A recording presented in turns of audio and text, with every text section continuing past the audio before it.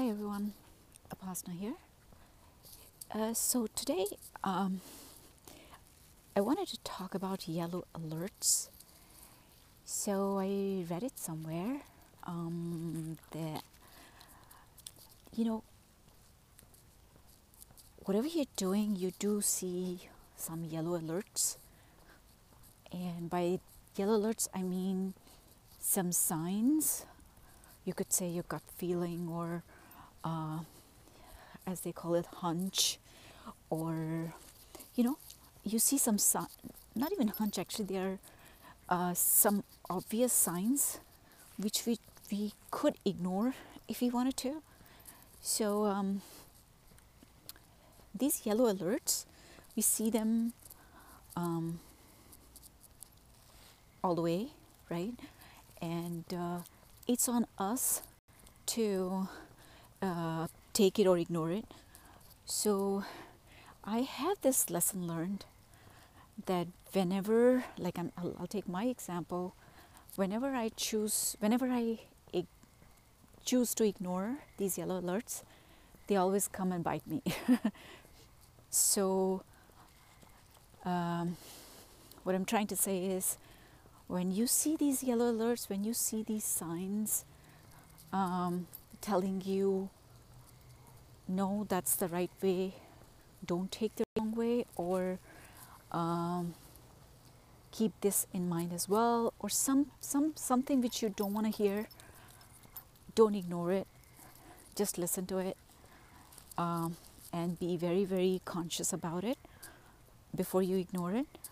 In our hearts, we kind of know if that's right or wrong. Let me take some example. Like for example, let me take a very simple, non-personal example. Say I know that first thing in the morning, I should not be having ice cream, right? And I take it anyway because I want to. And there are yellow alerts in the sense, I know it very clearly, it's not good for me. First thing in the morning, sugar will spike up my, sugar level, and all cream and whatnot. So basically, it's not good for me. But I take it anyway, then I face the consequences, sore throat, bad health, all those things, right? So, that's a very non-personal, in the sense that didn't really happen to me. So, I am trying to think if I could give you an example of something which happened, and let me think. So, okay, let me just say it. Okay, so I actually went after something in my career, and I kept seeing signs and I kept seeing hints that I should drop it. And even if I don't drop it, like say I want to do it anyway, but I kept seeing signs that this will not fulfill my financial needs, and should be looking into kind of developing myself, so that if I need to take up a project, if I need to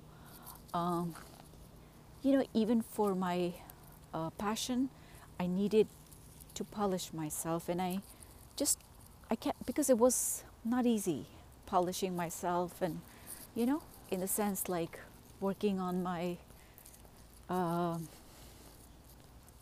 personal development. And I kept ignoring it because it was hard. It was getting out of my comfort zone, which I was not ready. So I kept ignoring it. And then what happened is, suddenly I've had to face the facts, and I had to be out there, and I wasn't ready. So, and then I regretted that, why didn't I ever do that? I kept getting these signs that I should be working on myself, and now look where I am, right? And I know I could have done it. I could start now, but now it's going to take some time. So, I mean, I would like to give more examples, but point is, you would get these signs, you would see those signs. Now it's up to you if you take them or you ignore them. So my suggestion is, do not ignore them. I keep making those mistakes because that's the easy road, ignoring them. So I mean, you cannot do everything. Like, say, I'm already into 100 things and I cannot pick 10 more projects, even if working on yourself is also one of them. But I guess you know what is the priority. And one of the books said that those most important things don't scream and say that, do me first. So you have to prioritize them. You have to see, just because it's not making noise doesn't mean it's not the most important thing. So you have to understand what is the most important thing you should be doing, So, yeah, so I want to leave you with this thought that prioritize your life. Otherwise, it's going to come and bite you. You need to you need to make sure you don't ignore completely like what's important. And so, yeah, that's about it. I mean, I'm telling you from my experience. And trust me, when that happens, when you are in a fix because of something you could have taken care of way back, and that's not funny, that's not a pleasant thing. I mean, it doesn't happen to me too often because, but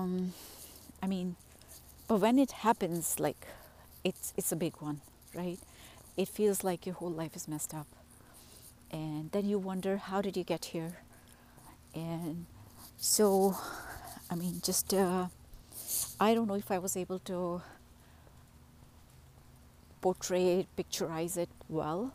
And I hope I was able to. And I hope you learned something from my